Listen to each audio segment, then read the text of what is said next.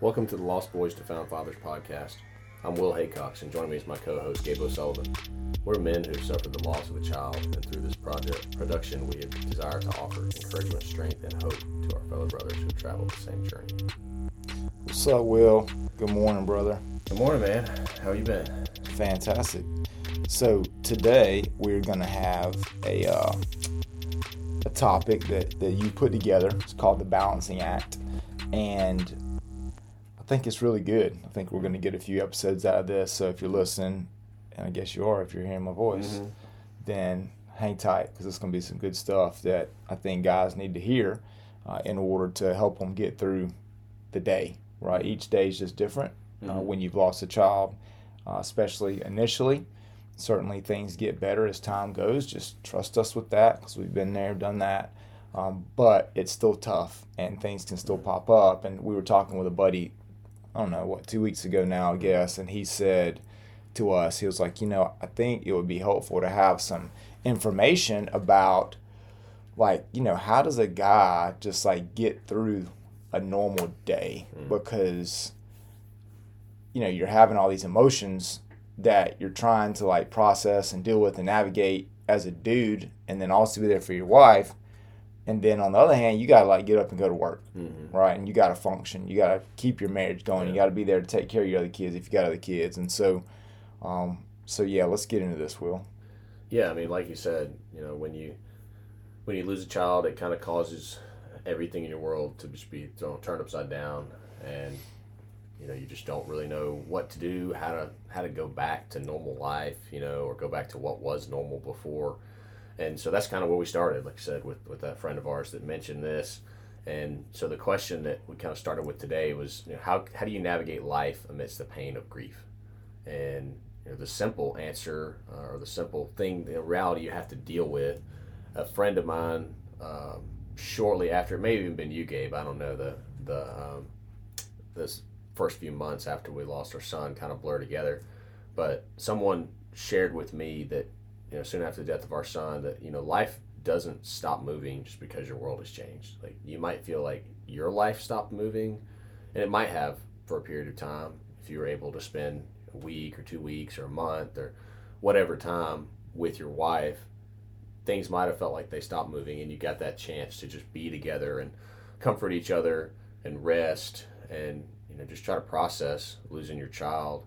But everything else in the world keeps moving. Like, your job is going to keep rolling. Your friends had their own lives. They've got wives. They've got kids that they're going to try to take care of. And, even after the service, this seems to be a common thing. I think Gabe and his wife found this, and me and Hannah found this. And, people that I've talked to that have also lost a child have found that in the week leading up to the service between your child's death and the funeral service, you hear from a lot of people, and people reach out, they talk to you, they say they're there for you, they pray for you. And then the days after the service, it's just kind of like radio silence. And I think that's, to be honest, it was a little bit hurtful for me. Like, it didn't feel like everybody was cutting me off, but it was just kind of like this stark contrast. Like, okay, so everyone was talking and was all about, checking on us, and now I'm not hearing anything. And I think that just comes back to what we were saying there, that the world doesn't stop because of when it felt like your world stopped, everyone else still has their responsibilities. So I think that's one thing, just kind of try to remember that everyone else still has bills to pay, they still have jobs, they still have their daily routines, and eventually your bills, your job's going to want you back, your routines, like Gabe said, your kids that you have that are still living, they need you. They need you to be dad. They need you to be provider. And, it's something that you're going to have to eventually get up and go back to work. So, yeah. Yeah, and another thing that I think about that is, like you said, I like this point you said, just because they returned to their lives does not mean they forgot about you. And I think that's a really good point, because I felt like you did. Well, I was like, man, it's like none of this happened. It's almost like this never occurred, and then you're dealing with this great tragedy and loss, and you feel this hole in your heart and the whole thing. But then it seems like everybody's just kind of like the world keeps clicking away, and it was easy to think like, oh, poor pitiful me, they forgot about me. But it could also be that not that they forgot about you, but they don't know how to handle this either. And so they don't know how to process this, and they don't know what to say. And so our default a lot of times, instead of addressing the elephant in the room, or reaching out to somebody during their grief, is like, well, man, I don't know what to say, so I'm just not going to say anything. And so they may be grieving in their own way for you, but then they don't know what to say or how to comfort you. And so then they just, in their ignorance, they just say, well, I'm not going to say anything or I'm not going to call him or check on him at all because I don't want to say the wrong thing and screw it up. So that's one thing I found. And so I had to offer some people some grace, in that time period. And that took me a while to get to, because I didn't understand that at first.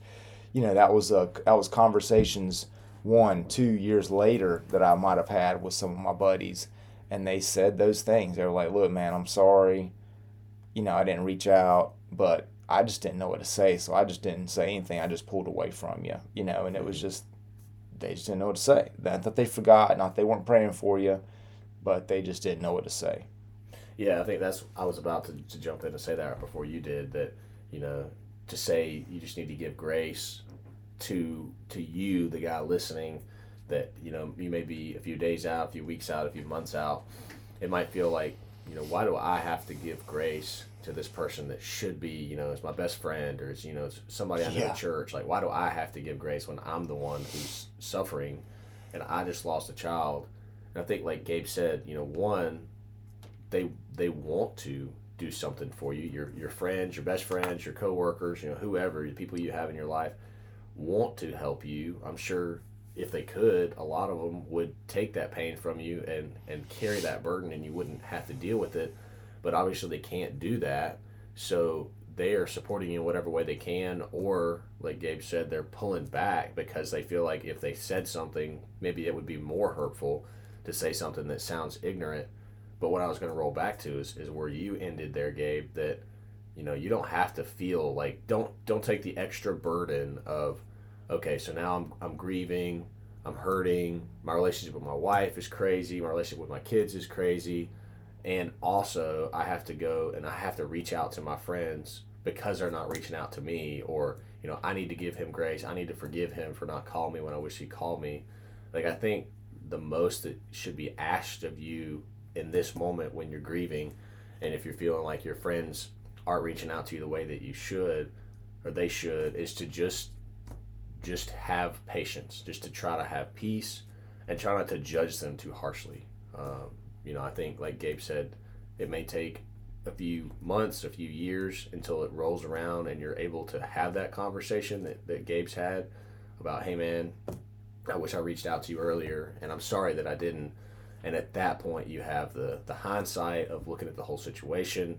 You're a little further down the road and you can say, it's okay, man, I understand that you wanted to do something for me, you didn't know what to do, and so you didn't. I'm not angry. Like, I think it's important to clarify that we're not putting another burden on you to say you have to deal with your grief and your family, and you have to go out of your way to apologize, to tell these guys it's okay if you don't know what to say to me. I think what we should ask is that you are just to the point where you can remind yourself when you feel like they are ignoring you or they don't care about you. Remind yourself they do.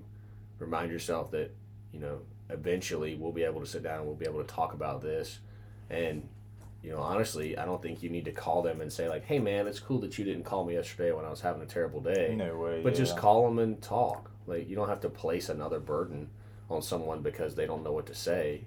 But call them and talk about sports. Call them and talk about work. If it's a coworker, you can reach out to. You don't need to feel like they aren't reaching out to you because they don't care about you, and you don't have to feel like you got to call them and just drop everything on them.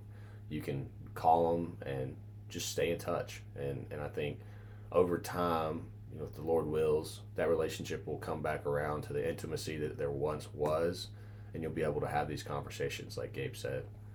That's good stuff, man. And another point you bring up here is, when we get back to work, we might feel like we're going through the motions, right? And we're having a hard time caring about things that we used to care about or that used to bring us, enjoyment or fulfillment in life. Because you are going to be a different person after this experience, and like that's okay. Like that's okay. Like you don't go through something for nothing, right? So if you're a different person, it's for a reason, and yeah, it's going to change a lot of things about your life. It's going to change a lot of your perspective in life. And we've got to figure out, how do we then get back to somewhat of a normal when we're not different, when your normal is not going to be normal anymore. And, if you go back a few episodes, we got a few episodes on, like accepting a new not normal, I think was the name of that right there. And so, let's talk about that a little bit. Like, how do we get back into life when we are just different people, but it doesn't seem like anything else is different about our lives? Yeah, I mean, I think again, people I've talked to in our personal experience, I think that's a common thing to feel like, your whole outlook on life is shifted, your perspective is shifted. Whether you're in construction like I am, you're a chiropractor like Gabe, you're in business, you're in finance, whatever you're in, it's easy to feel like, hey, I just lost a child.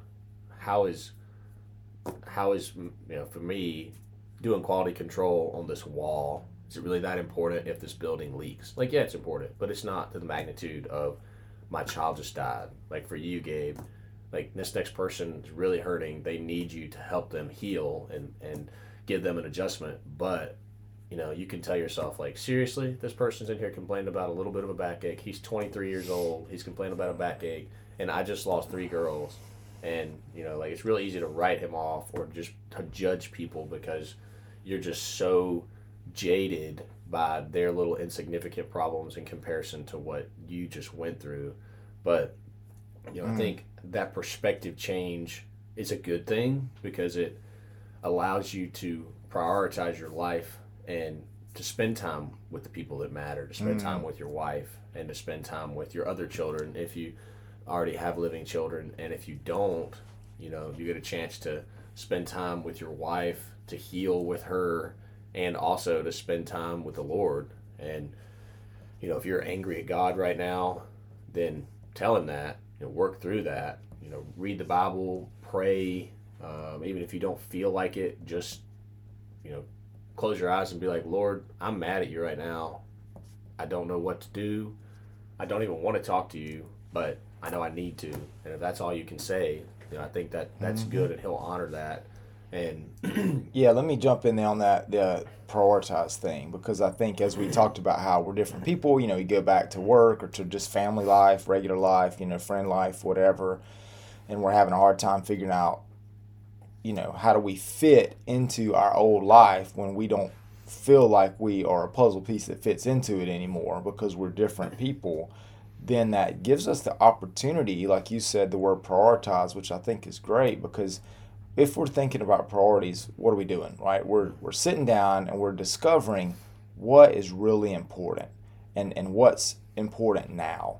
So that gives us that opportunity to reflect and be like, okay, at home, what's important now?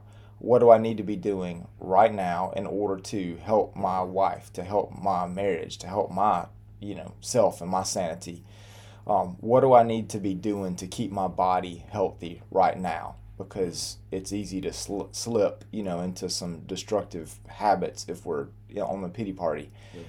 What's important at my job? Like, what are some things in my career that I used to think were like uber important, but now that I'm a different person, what's really the goal here? Like, what's really my quest as I go to work every day? And then that helps us to like put off all the superfluous stuff that may have been hindering us, honestly, from achieving some goals that we could have been achieving if we had been more laser focused. And so I think that this gives us an opportunity to look at our entire existence and figure out what's important now. And if you ever watch Major Payne, if you've ever seen that movie, highly recommend it if you haven't. Super funny. He talks about, we're going to win. And he says, Whiskey Indian November. Something like that. What's WIN stand for? And it's supposed to be what's important now. And he was like, Whiskey Indian November. And so anyway, there's a movie you can go watch and find some humor during a difficult time. That's funny. Yeah, I mean, I think all that stuff you said, you're prioritizing, and there's all sorts of stuff out there about what you should prioritize, how you find joy in your life and all this different stuff. And, I think you can go to some dangerous places with prioritizing where you're just like, the only thing that matters is what I want to do right now. Yeah. And if it's, if my wife's getting on my nerves and she's crying too much, then like, you know what, I'm just going to prioritize her out of my life, and I'm just going to go hang out with my friends and these guys who I don't have to talk about my child, I don't have to deal with that, or I'm just going to throw myself into sports, or I'm going to throw myself into my work. And so there's definitely some dangerous ways you can prioritize, and you can get to a point where you are neglecting the real responsibilities of being a husband, being a father, and being a Christian. But I think, like Gabe said, taking a step back, and maybe you're at work, you're on a lunch break, and you're just so beaten down you don't have time to pull out your phone and scroll through Facebook or whatever, watch some videos, whatever you used to do at lunch. You're just so beaten down, you just feel like, I just got to sit here and turn off for a minute. That's a good time to think about, what am I doing when I get home? Am I just going to sit in front of a TV and veg out for 4 hours? Or am I going to actually talk to my wife for the first time in 2 weeks and, ask her how she's doing, tell her how badly I'm doing, like whatever these things are that you find you need to do in your life, taking a chance to sit back, prioritize them, and then take some steps forward to be, who you were created to be, is the protector and a provider for your home. And, God ordained you when you and your wife got married. You were given the responsibility for protecting her, providing for her, caring for her emotionally and physically and spiritually. And, going to work and getting a paycheck is one of the ways that, we are providers. And, there's different family situations. There's some where both parents work, some where the wife works and husband doesn't work, whatever. But the norm, at least in South Carolina, is that generally the husband works, the wife may work or may not work. And so if you are accustomed to working and providing for your family, then, you need to get back out there and do that. And you can find ways to restructure around the edges. And like you said, Gabe, prioritize, cut out Netflix at night and add talking to your wife for 20 minutes or 30 minutes or an hour or maybe even 10 minutes. And so I think just having this shake up in your life, this change of perspective, is God really giving you a chance to get back to what's important and to cut out some of these extra things. Like maybe you were too far down the path of being a fan of Clemson football or a fan of the NBA or whatever it is. You're just so wrapped up in your whole personality was based on that. And I think giving you the chance to step back and realize that, hey, like I enjoy watching some guys bounce a ball and put a ball in the hoop, or throwing this leather ball around and scoring touchdowns, but is that really more important than talking to my wife, talking to my kids? Like, no, of course not. So I think there's some hurtful things and some challenging things to get through with the loss of a child and the way you have to prioritize your life.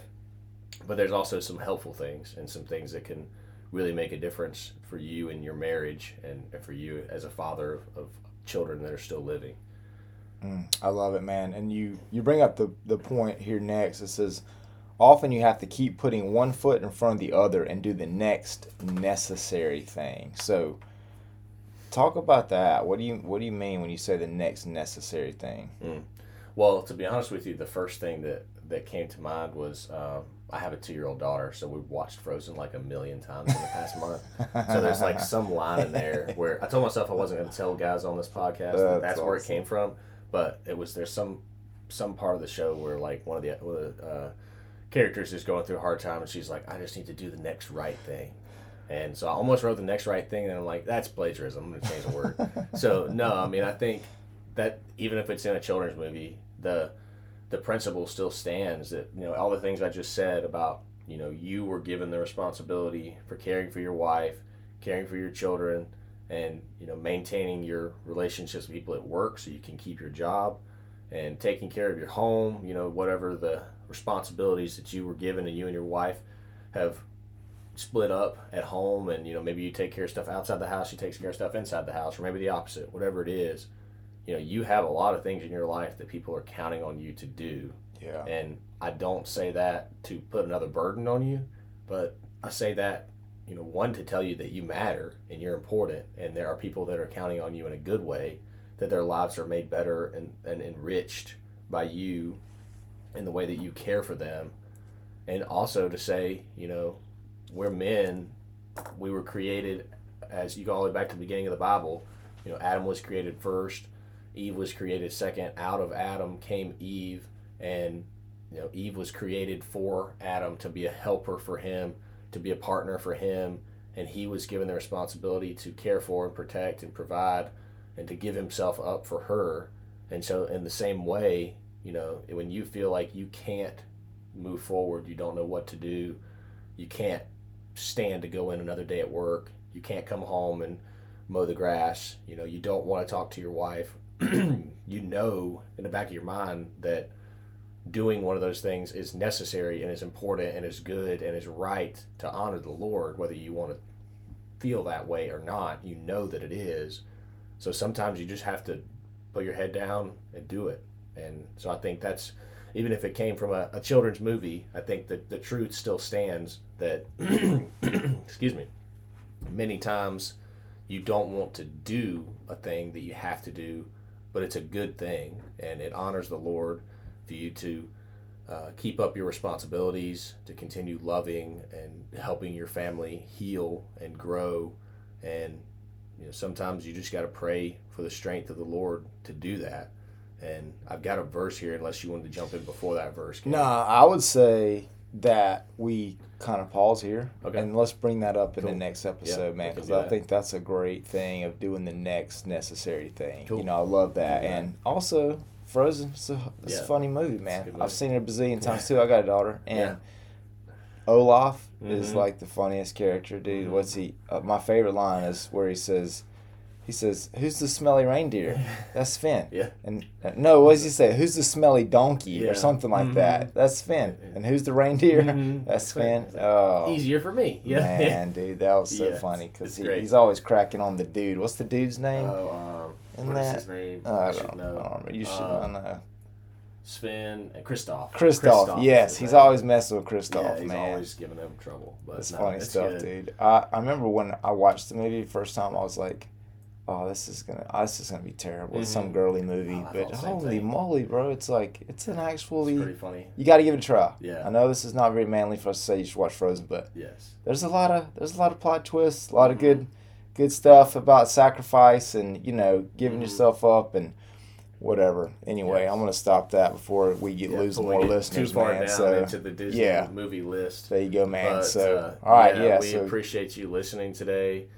We do want to make it a point to tell you where you can connect with us.